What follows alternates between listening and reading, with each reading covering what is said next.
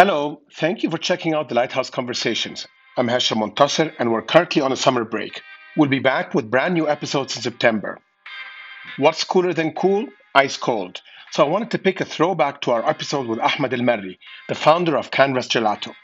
This was a deeply candid conversation where Ahmad talked about the ups and downs of his entrepreneurial journey, including having imposter syndrome. Of course, we ate lots of gelato on the show. Thank you, Ahmed, for bringing it along. So sit back, have a gelato, and enjoy one from our archives.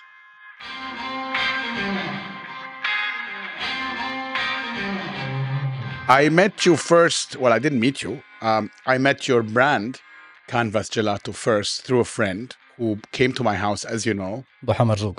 Doha Marzu, exactly, with a few of your beautiful. Tubs. I thought everything about it I loved. It was super minimalist. I loved the names, the actual naming. I loved that it was kind of handwritten in this Flowmaster look. So, and I was very intrigued. Everybody was a huge hit. I can't remember. I think it may have been Eid. And then I investigated, and then we got to know each other. And your journey has been ongoing for how many years now? 2017 Ramadan. 2017, Ramadan. So let's go a little bit to the beginning. First of all, as by way of introduction, what brought you to food and to this business? How did this even come about as an idea? I stumbled upon it. Okay. If you recall, there was a period in time where the scene was dominated by franchises and a certain type of restaurant and cafe. That was always the case. That was always the case. Up until probably around 2017. Probably earlier, but there were attempts of local concepts to pop up here and there. Yeah. And some of them have, flourished. Ah. I recall the beginnings being with a few concepts like Wild Pita. So Wild Pita, not sure if you've heard of them, but they used to make amazing shawarmas. They're not around anymore. But it was, for me, the first experience of A local brand. a community-driven local brand. Yeah. Then came the wave of specialty cafes, if you remember. Yeah, for me. Tom and Surges of the Tom and world. Surge's. No, but Tom and Surge has been, I think it started before Tom and Surge, but Tom and Surge has elevated the cafe culture. Yeah, it went kind of scene. more in a kind of cooler. Yes. They were earlier, 100% right. They were Shakespeare's of the world. I mean, Yes. think about it. Then you had the burger joints that were trying to, make an appearance. And then Salt popped up Yes. as another brand that I think has flourished with community engagement. And you the are support. close to Salt. Um, In I'm- full I'm- disclosure. In full disclosure, I'm too close to Salt. I think too close to Salt, too close to their liking as well. Yeah. Can you Um, explain why you're close to Salt my before sis- we go on? So yeah, my sister Amal, shout out to Amal and Deem, Ahlan wa sahlan. Hi, Ahmed. biggest supporters I've ever had, and That's I think great. biggest supporters I'll ever have during this journey. Beautiful.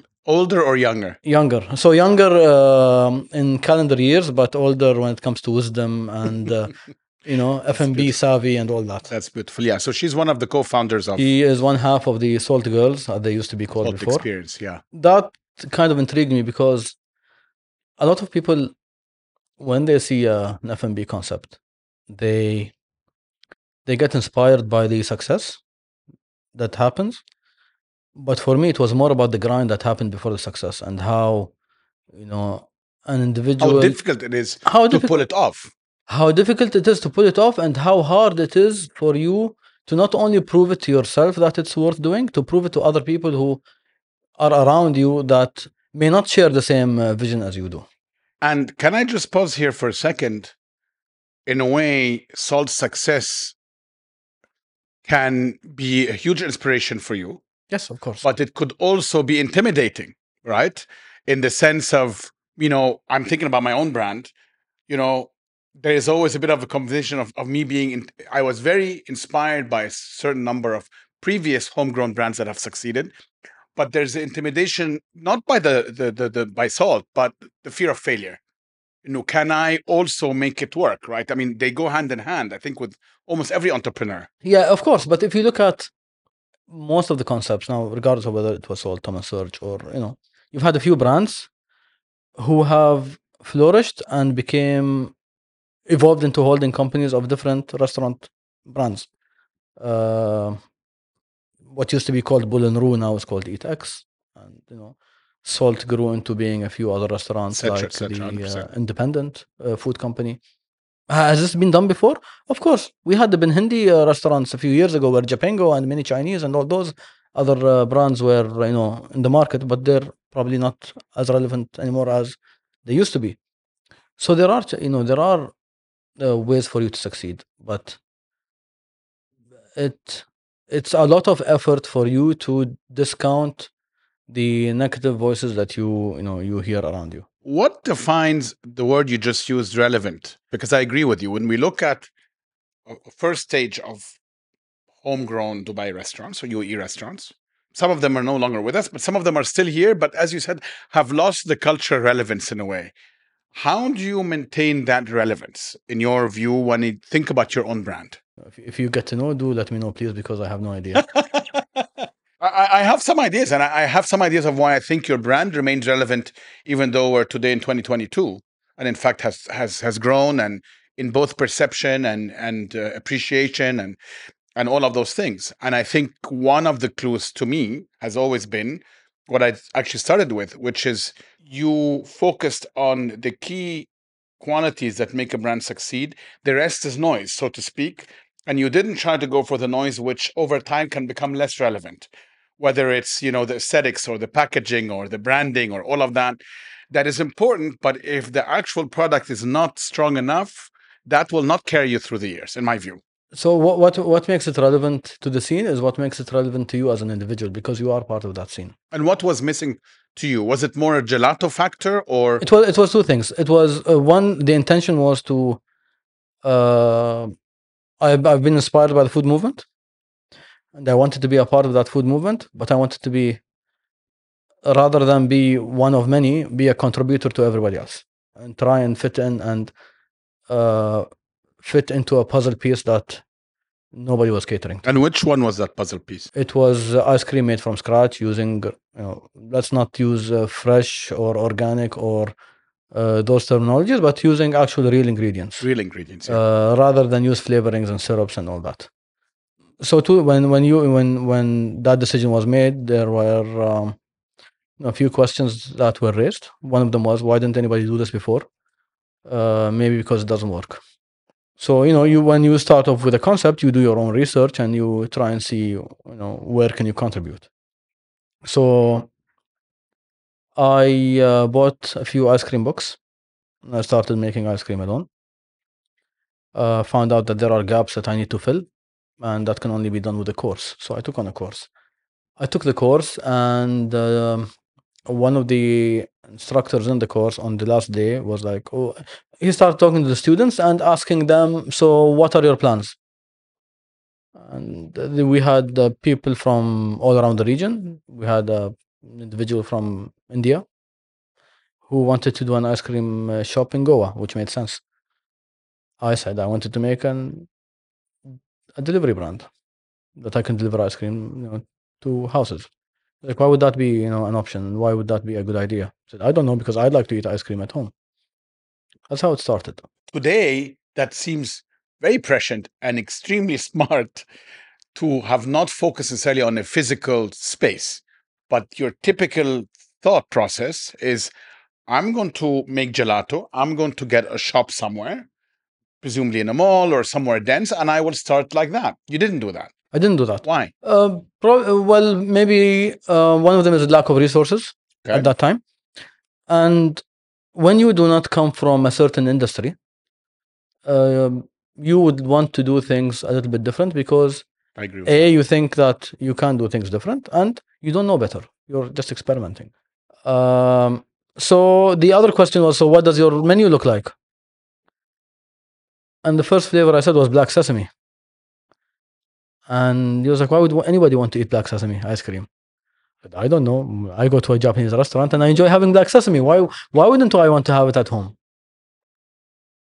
And then he bluntly said, I don't think this is going to work. I said, well, there's only one way to find out. If it doesn't work, what I gain from it is the experience and learning. So, I end up taking the course, and probably around 9 months of recipe development and tweaking and all that. And the first batch that I made after the course So we meet with friends every Thursday when the weekend was Friday and Saturday. And I put it in a styrofoam box. And we go for dinner. And after dinner, I tell them, I have something to show you. So we make it to the car. I left it in the car. It was frozen, fine. Half melted, but it was okay. We put it on the bonnet of the car in the parking. And I still remember which parking it was, the box park parking behind. And they start having the ice cream. And one of them said, so you think this is going to sell? I said, well, I hope so. That's the intention. He's like, okay, good luck. I said, did you not like it? He's like, no, but I don't see why anybody would want to try to start an ice cream business. Okay. So it wasn't the fact that the quality wasn't great. It was the fact that the whole idea had no point. So, this is already feeding into my imposter syndrome. And the fact that, I feel like a mushroom that sprouted in the middle of the scene.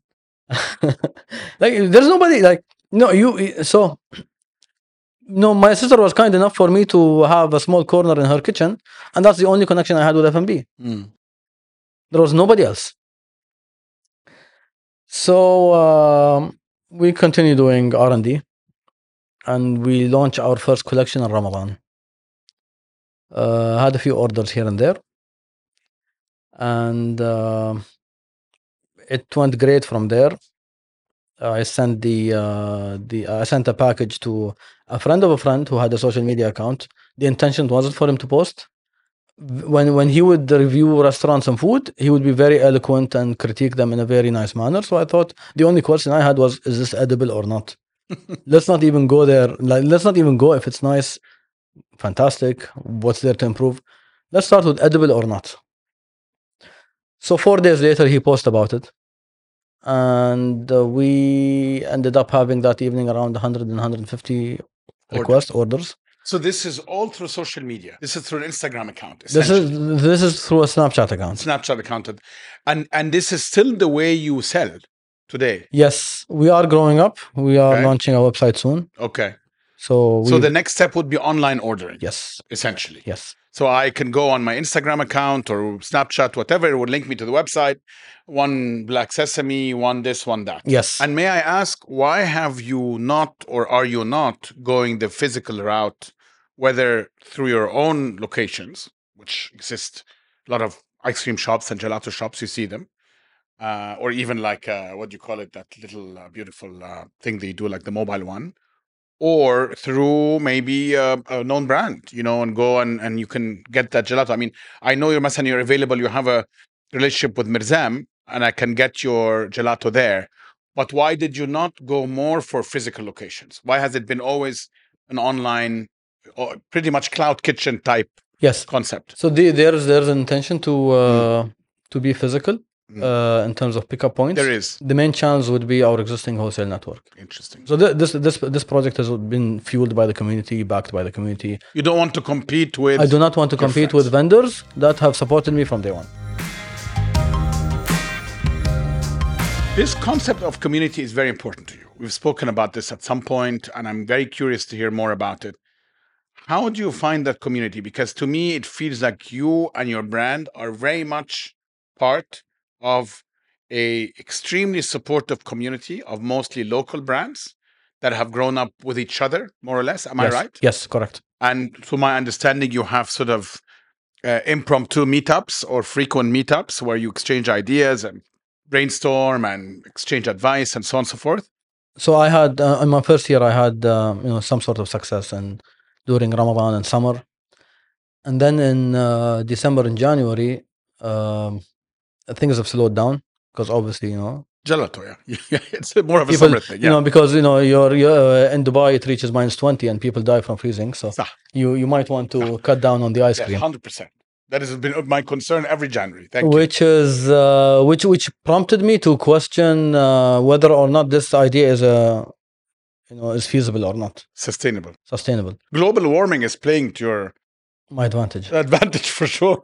Keep at it. So the conversation I had with this wholesale client turned friend, Kathy Johnson of Mirzam Chocolate, and I was like, you know what? I'm done with this, and I'm going to close down. Oh, too soon? You didn't even last a year.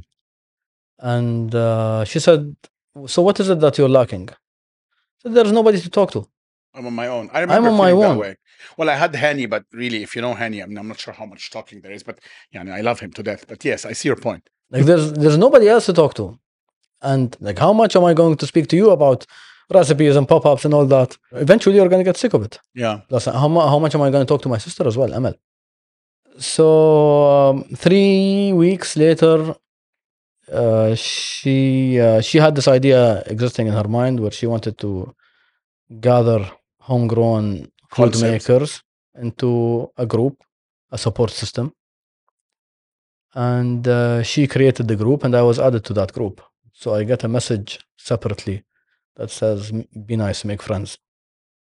I said, oh, so I'm in a WhatsApp group now of complete strangers. Okay, now I understand why I was never invited to this group. Because I was wondering the whole time why I've never been invited, and it's now very clear. Okay.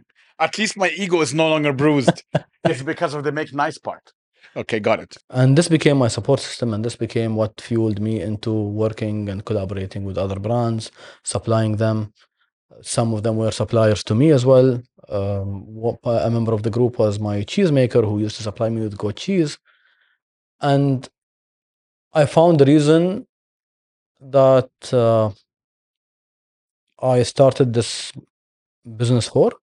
And Yeah, it gave you kept me. purpose. It gave you an It gave anchor me. as well. It gave me It gave me purpose, and it gave me a motivation to strive to what I want to achieve. Some of them are now doing, amazing work. Yeah. So when we think about Dubai, because we get a lot of this question comes up, and I'm sure you have been asked this by people that work either with the government or have some kind of influence. And I have been asked this before: what can we do to help entrepreneurs in Dubai thrive, not just in F&B, but generally speaking? What kind of support do they need? And from what you're saying, for example, this kind of group, right, was hugely helpful to you, probably remains very helpful to you, but you almost stumbled upon it, right? Yes. And it takes time. And you stumbled upon it, maybe someone else doesn't. So, for example, I didn't stumble upon it. We now know why, because it says be nice, but I digress. Just to make it clear, the be nice, make friends message was sent personally to me because I was the problem in the group. Oh, so now I feel really bad because I was not even sent that group. I mean, at least I should have been sent that message. I could have said, "Well, I'm not nice, Kathy. Don't invite me." And then she's like, "Fine," but I didn't even make it.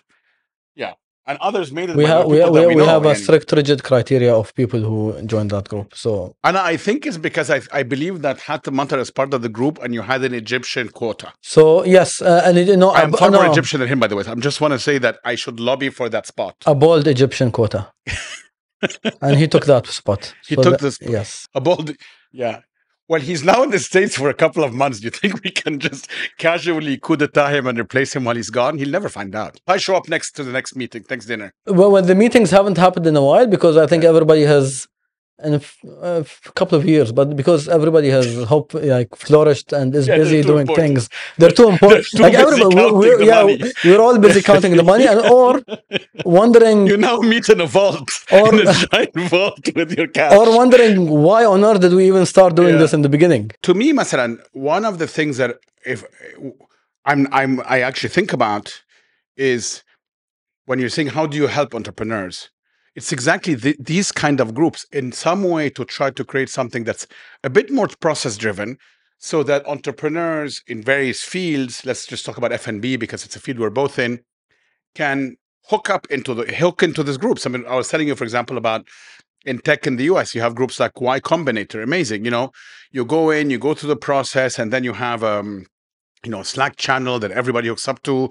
You get introduced. They're like, you need a lawyer, bam. You need accounting, bam. You need HR support, bam. We had to all figure it out on our own, and there's merit to that. But I think trying to create perhaps a process by which some of these groups exist would be helpful, and probably far more helpful than capital or any. I remember what we needed the most was exactly that kind of thing. You needed support of other entrepreneurs that you can speak to and be like, are you going through the same thing or not? Or am I crazy? When I started doing this, I started it because I wanted to make ice cream. But then there's a whole package that comes with the process that a lot of people may not be aware of. A lot of people may be aware of, but I certainly wasn't. dealing with your finances, dealing with cash flow, dealing with cost, problems with supply chain. employees, Yeah. sales. So you and Hani are founders of the Lighthouse, and the Lighthouse has grown into a group of Restaurants. Five, five, including timeout. Yeah. including timeout. So, and the only reason you know of Canvas was through a friend, Correct. and you happen to be a retail customer of Canvas before anything else. What if I decided to approach Hani and Hashim when you haven't even tried Canvas as a brand? How am I going to approach this? We've never met. We don't have common friends. Correct. There's nobody to introduce me to you on a professional level. So do I just show up with a box of ice cream and just... Well, in fact, I think you did. And I've been eyeing it the whole time. I'm going to give you another 5 to 10 minutes. And then I feel like I have to at least try something. It's my breakfast. But yes, you would show up, I suppose, with a box of ice cream and say, I'm Ahmad and, I'd like you to try it. But طبعا, your chances of success this way are not very high. It's not great. And is that the right way to do it? Probably not. But I wouldn't even know if that's the right thing, the right way to do it or not. Yeah. Okay, you've made a sale. You started making business with a cafe, for example. So what's next? How do you offer a new product? How do you offer a new, if you believe that a certain flavor fits well with that brand, how would you approach it? It now happens to be free flowing because I think you've reached a certain momentum. There's momentum, and there's you're familiar with the people you're talking to. But what if I was to do that from the beginning with no support, with no network? It would have been a very difficult situation. When we come back, we'll continue our conversation with Ahmad's journey with Canvas Gelato and hear about some of the funny stories people have made up about him and the Canvas Gelato brand. That's right after the short break.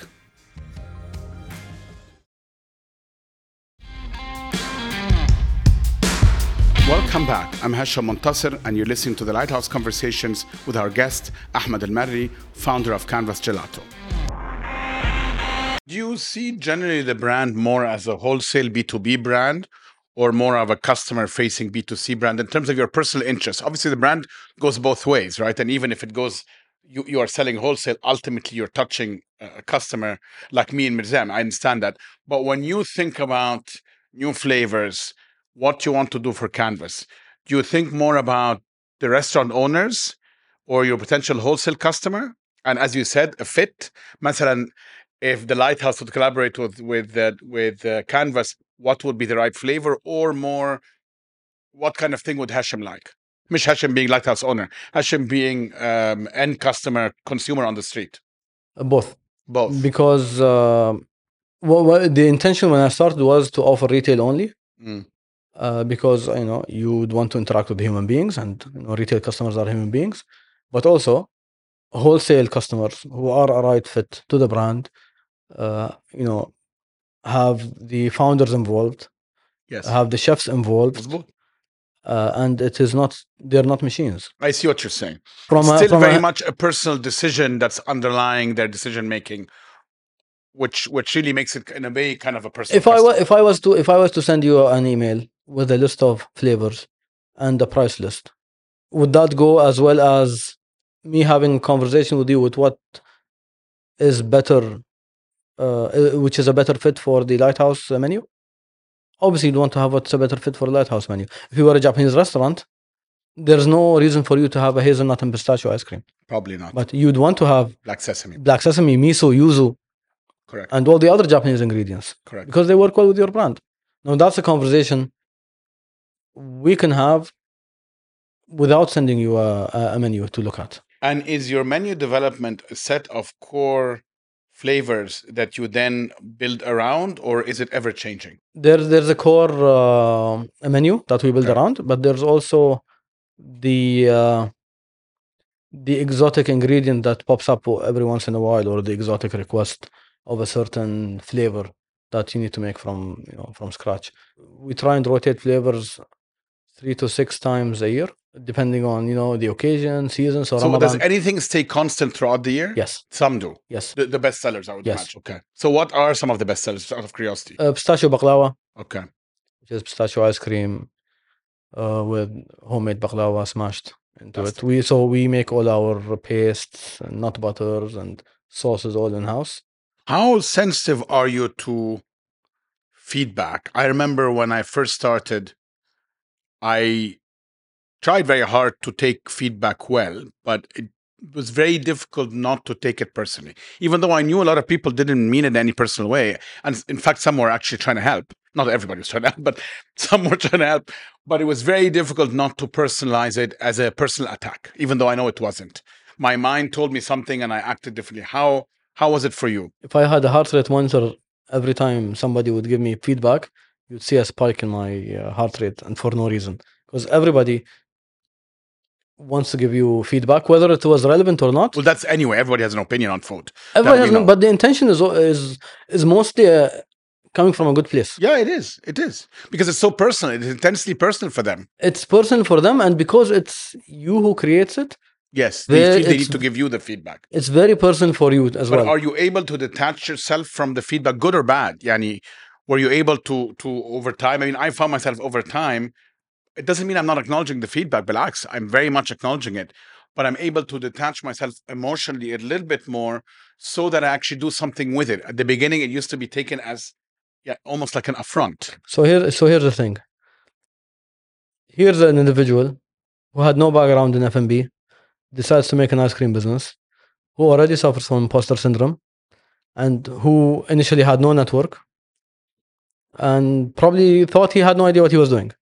And for you to give him feedback, whether good or bad, anyways fuel that imposter syndrome. Yeah. So if you were to tell me I did not like this, then he must be right. Yeah. And if you were to tell me I like this flavor very much, the first response from me would be, really? Yeah. Because I would not believe positive feedback. But I'd very much so believe negative feedback. Because of course they're saying the truth. And was most of this feedback coming through social media channels? No, customers were fine. It was my personal network. Your personal network. Yeah, and like even if they said the good things, they must have been saying it because they want me to feel good. And were And they? No. It was all in my head. Okay. Look, part of what I do, part of this is, there's a bit of armchair psychology that I do here. So feel free to, we can talk about imposter syndrome, other things. We can get overly personal, but I can give you some free advice. And I feel very qualified to do it, even though I have no qualifications. When you Just wanna put that out. first approached me to the podcast, that was a year ago, and I had no idea how the Lighthouse conversations would grow. Now, after hearing most of the episodes, after listening to most of the episodes, Thank you. it was it feels now that I am stepping into a mental health facility, and because every It's true. single It's a lot. It's a and lot there's of. it's a lot, and there's a reason, because I'm not the only one who's suffering from imposter syndrome and No, you're suffering right. from issues. Everybody else is. What this platform has highlighted is, yes, there are successful people, but everybody has issues. 100%. And I'll be very honest, this is exactly, first of all, I want to say that I really appreciate the feedback you've given me, because you always give me feedback on the podcasts and the different episodes, which I've always appreciated. Really, that's been great and a constant. But secondly, I think that was one of the main reasons we launched this podcast 3+ years ago, which was essentially, you said it, everybody has issues, but the idea was we wanted to unmask the person a little bit, not to say that they just have issues, to say that they have a journey. Let's talk about that journey. It's a journey of growth. And the journey of growth will invariably have pros and cons, highs and lows. And let's not gloss over that, because without that, you don't get to where this person is. Most of these people sitting in the seat you're sitting in today have had a measure of success, or frankly, they wouldn't be here. Not they wouldn't be here because I only want to interview successful people. I wouldn't have heard about them, right? At the end of the day. So that's the truth. So imagine this. We're all standing next to a waterfall, and I have to climb that waterfall. I'm climbing that waterfall. I'm climbing the mountain, and all this water is pouring on me, on my face, and all I can feel is I'm drowning. Everybody else around me is seeing that growth, but I don't happen to see it because I'm busy drowning in my own issues. Yeah. I think that's right. And if you have this conversation with every single person, they'd say positive things about what you're doing, but they wouldn't see that they're growing as well. You're And 100% unless right. you tell them, no, then they'll take a step back and they'll say, probably you are right. We are all growing at the same. Some of us are, have a faster pace than others. But looking back at 4 or 5 years ago, most of the brands I was associated with then have grown into being something worthwhile. I can say the same thing. Now, worthwhile doesn't have to be financially worthwhile, but no, they're relevant. They're relevant and they're doing there's self-fulfillment. There's people, absolutely. I mean, it's not just a measure of financial success. It's a measure of they are now appeared on the map. And they're doing good work. Doing fantastic work. They're doing good work in terms of the product they offer, in terms of, the craft that they make. But we don't see it in ourselves. Yeah, it's difficult. And it goes back to a little bit this point that you made, which is, there aren't obvious communities here, places for people. I mean, one of the reasons behind the Lighthouse, especially in D3 from the beginning, was to make it a hub for entrepreneurs. I mean, people to meet. And I was always hoping, and this happened over time, that you might come one day for coffee or for a meal and actually meet someone else that you have heard of or interested in meeting, etc. And that creates a natural hub because obviously we congregate around food and drink and things like that. So that is very, very important. And you have today on the digital front some conversations that take place, but I don't think they replace the physical relationships that we could have of meeting and talking and so on and so forth. And that's really, really important because, to your point, when you look at Dubai as a whole and the entrepreneurial landscape, it's grown hugely. And there was baby steps, but the cumulative experience is quite something. I mean, today, being a homegrown brand is taken for granted. To your point, exactly, up to 2017, when you started, we started in 2017. It was still a rarity. I mean, you were one of X being a handful of new brands popping up. And you would connect with small business owners so easily because you felt like you were part of a movement. Yeah. You were part of a group of people who were trying to do something different. They were trying to make things better. Not to say that, global or franchises or international brands aren't doing great, but different to the market. You're doing something different to the market, and every country you visit and every city you go to, you would like to see what the city offers. When I first started, I thought I was alone. Yeah. And I hid behind the Canvas Instagram account. But Farah does this all the time. Farah does this all the time.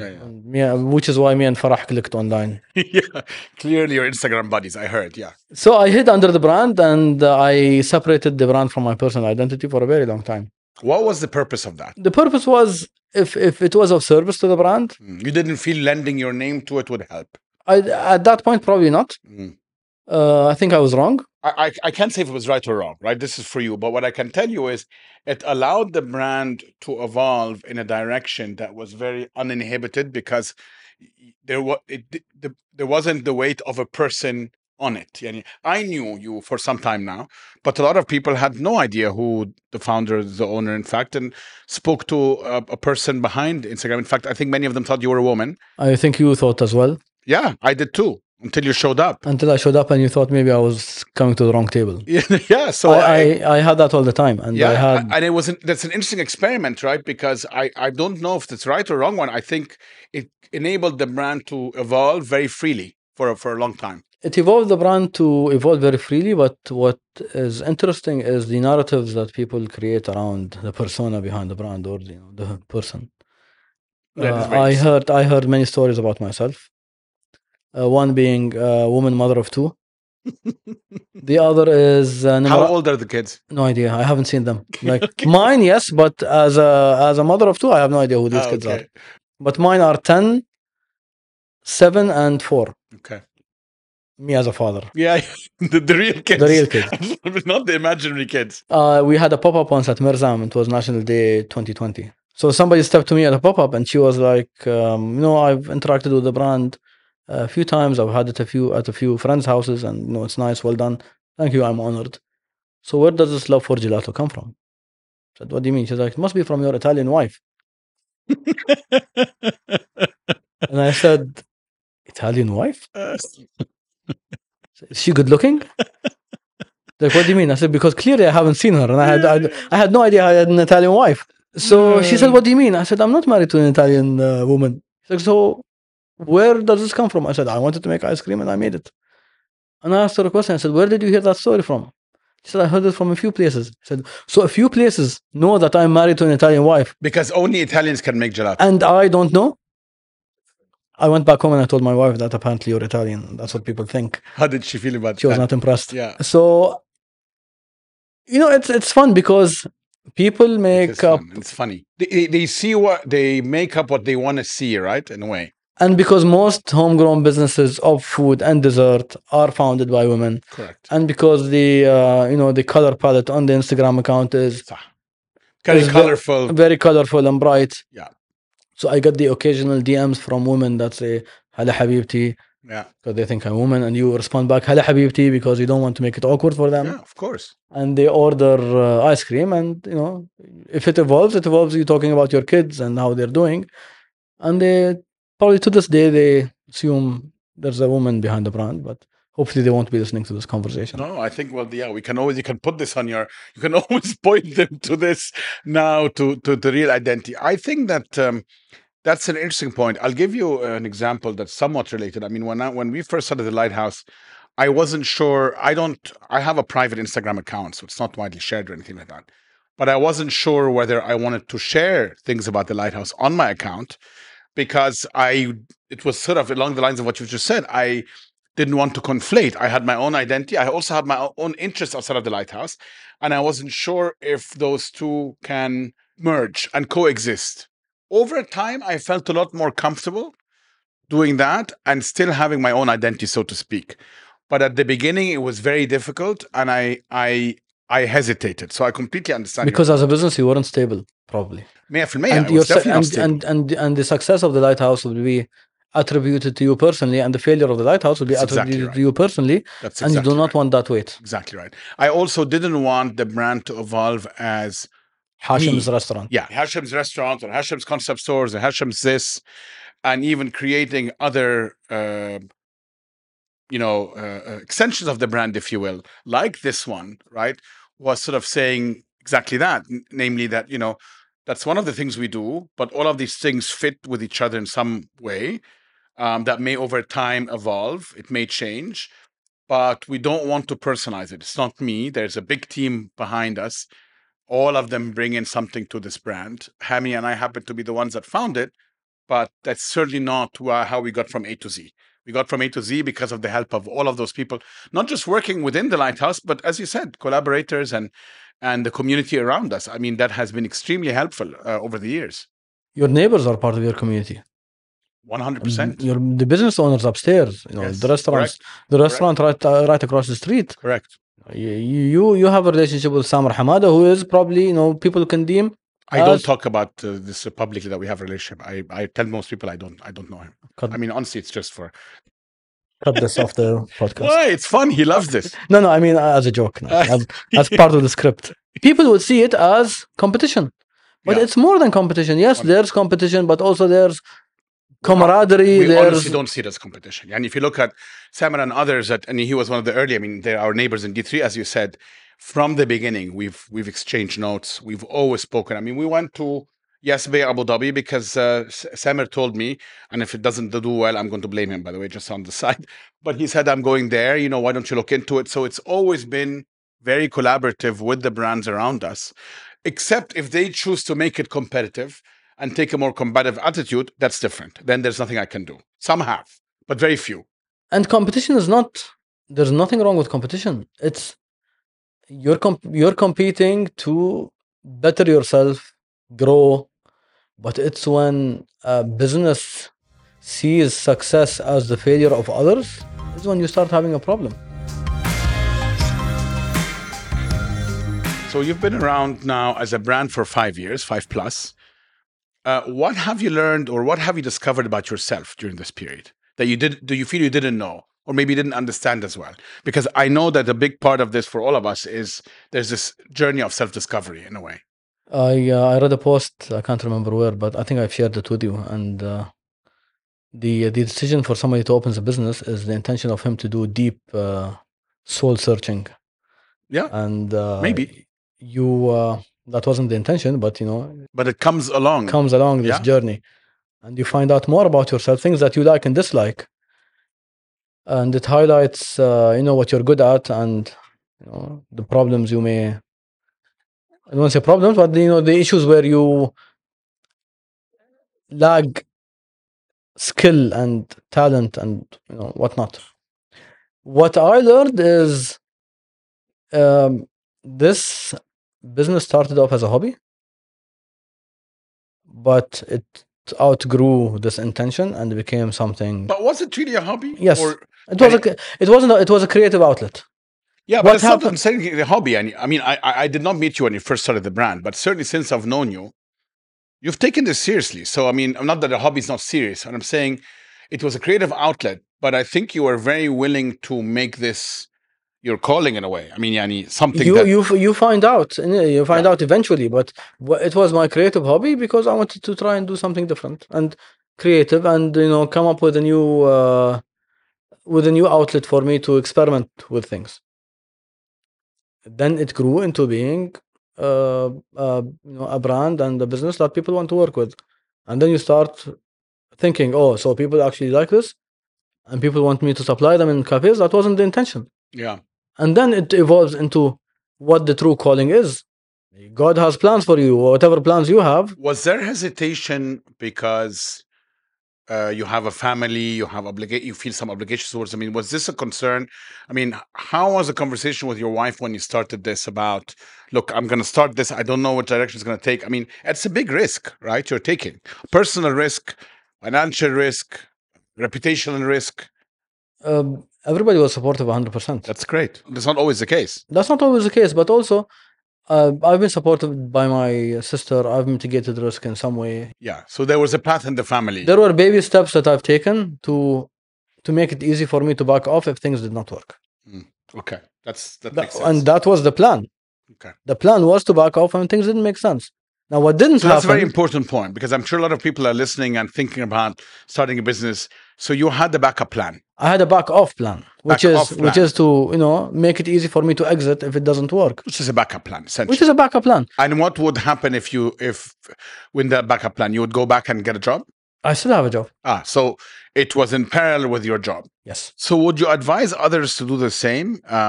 To start it off while they have a job, try, and then maybe kind of move full time, which you haven't done yet, but others may have, if it succeeds? Or would you say, you know what, it's so all consuming that I actually would say, leave your job, give it your best shot, try it for a year, and say if it doesn't work within a year, go back and get a job? Which direction would you think makes more sense? I'd say both, because the fact that you have a day job makes it very mentally consuming. That's my point. But also, on the other hand, what if you do not have a safety net? What if you don't? Correct. What if you don't have a job that provides for the family? Correct. So to your point, I found it impossible to do this while having a job. I actually quit my job, went all out, knowing fully well that this is a huge risk. Spoke very openly to my family about the fact that, look, this is a risk. My backup was, or at least I thought was, look, within a year, if it doesn't work, hopefully I can always get a job because I have some experience already. And I had made some provisions from a financial perspective to be okay for a little while. But it was a huge part of the risk taking. And I'm with you. I couldn't advise people when I'm asked today which direction is the right one. For me, I can say I wasn't able to be 9 to 5 and then coming home and working on this in the evening. That didn't work for me. Risking it is what probably made you succeed. Who knows? It put some pressure. And pressure maybe ended up making you find ends to what you want to achieve. There's truth to that. That kind of pressure and stress forces you to keep searching for the right ingredient, to keep iterating, whereas potentially having a job gives you a little bit of a false comfort, but I still have something to get back to. And time is on my side. Now, ultimately, you cannot, you have to start within a period of time in these businesses, as you all know. It either takes off within, I would say, 12 to 18 months, most cases, or it doesn't. Now, you can reiterate and keep changing it until you get there. That's fine. But usually, if there's a product market fit or not, right? Correct. It also comes down to the personality of the person, if they're able to handle that much pressure or not. That's right. I think that's correct. Some people will end up, cracking, knowing that they do not have a job and knowing that this is their livelihood. Yeah. Even if they, 100%. even if they have a backup plan, but it still causes pressure. No, Not everybody 100%. can handle that. I mean, our mutual friend that we were joking earlier about, Hatem, spoke about this here on the podcast. There's no right or wrong here. I think that's what I'm trying to say. And I agree with you that the formula has to work for you. Work for you. If I was to go back in time and fix, it's not a regret, but something I would fix is take this project more seriously from the beginning. Okay. And not treat it as a hobby. Because I think many of us, do something because it's fun, it's creative. What would have that achieved, though? Just you would have gotten to your goal, quote unquote, quicker? Yes. Okay. Quicker is not the word, but more timely. So I would have probably had a website running for a few years now. I would have probably certain goals, certain within the goals. evolution of the business. Yes, it would have evolved faster than maybe you took more of a leisurely pace. Malish, it's working. Yes, I'm not under huge pressure. The website can wait another year. Correct. You would have probably been like year 2. The website has to be up. Yes, correct. That makes sense. That would also given me a steeper learning curve to learn from. So maybe 5 years post setup and post start, this conversation would have been different. Now, I don't regret any of that because that's part of the journey. Correct. And I would have enjoyed it as much as I enjoy it now. This business has given me the opportunity to meet people I have never met before and people I look up to. When you invited me to join the podcast, I think a year ago, I should have said yes then. I understood though. Because the roster of guests wasn't as big as it is now. So now when I look at the roster of guests and I see people like Nada Dibs and Cyril and Muhammad Orfali and Hatem Matar and all those other people, بعدين يطلع لك أحمد المري في النص طالع يعني. لا, I don't agree with that at all. I actually appreciated and respected your decision at the time because it told me something about you and knowing yourself, and that's one of the points. Yani, I think people need to know that they're ready, and we get this every once in a while. A guest saying, "Look, I would love to, but I'm not ready," or "I would love to, but I'm very, very shy. I'm مثلا introverted. I don't like to be." And in some cases, I'll push a bit and say, "Look, we'll make this easy for you because we know how to do that by now. I hope." But in some cases, I'll say that's perfectly fine. That's not for everyone. I mean, I really do. And what was interesting in your case is I think you didn't feel ready, and it wasn't. Sometimes we get, I'm not ready, wait until I launch this or that. I'm like, no, guys, this conversation is not about a new launch or a new market product. It's about the journey. It's about the journey. But I completely understand, and I think you do these things when you are ready for it. When we rekindled our conversation a few weeks ago, you were ready, and it was obvious to me. I would have not asked again, Yani. Yes, so because, it's also understanding your audience, understanding the guests. There's a lot of things like you that 2 years ago, I wasn't comfortable maybe speaking about in public, that today I feel a lot more at ease. Yani. It's a beautiful thing about it. I came out of the freezer. Came out of the freezer. And who says we can transition our podcast with Ahmad into an ice cream mukbang / cooking show? Netflix, are you listening? What's this one here? This one next to you is peanut butter and jam. Oh, that's hot. It's roasted. Keep this very close to me. Roasted and freshly ground peanuts. Chirag, we very deliberately only brought 2 bowls. I don't know if you've noticed, but I hope you got the cue. No, the 2 bowls are for me and you. They get a special tub by request. They get their own tub? And they get their own tubs. So he gets a vegan tub and she gets a black sesame. So you're fine. You can have your bowl if you want. My bowl is now not special at all. I get this tiny bowl. He gets the whole tub. That's vegan. Fine. He's a producer. I need to be friends with the producer. So this is which one? This is the hojicha. Hojicha is the green tea roasted over charcoal. This is fantastic. This is so interesting. Different. Very different. It's subtle. It's I love not it. strong, but it's lingering. It's long lasting. غريب طعمه. Wow. And as a tea, it's really, really nice. It's very different. It's roasted. It's hojicha. Is that how you pronounce it? Hojicha. Hojicha? Yeah. And I'm still trying to get over the fact that you got your own tub, but it's fine. By the way, my tubs have my initials on them. I'm making this up, but the audience doesn't know that because they can't see it. Just the smell of peanut butter. Amazing. Well, Ahmad's been the most generous of guests. No one else brought anything. Would have easily taken it. This is delicious. I like how this is evolving into a cooking show for some reason. But that's the whole point. Who says we can compete with Orfali? Here we do. لا لا الله يخليك Yeah. بقى. لا الله يخليك Orfali, if you're listening to this, please, I'm not I'm sure competing you with will you. be. This is Hashem's cooking show. This is Hashim's cooking show, Hashem's cooking show. and I'm only a guest. More important than Orfali, Netflix, are you listening? يعني ده الأهم. خلينا نركز. Put your eyes on the prize. لا ما علي حبة حبة يعني أنا just started the Lighthouse Conversations دخلني نتفليكس على طول. Fair enough.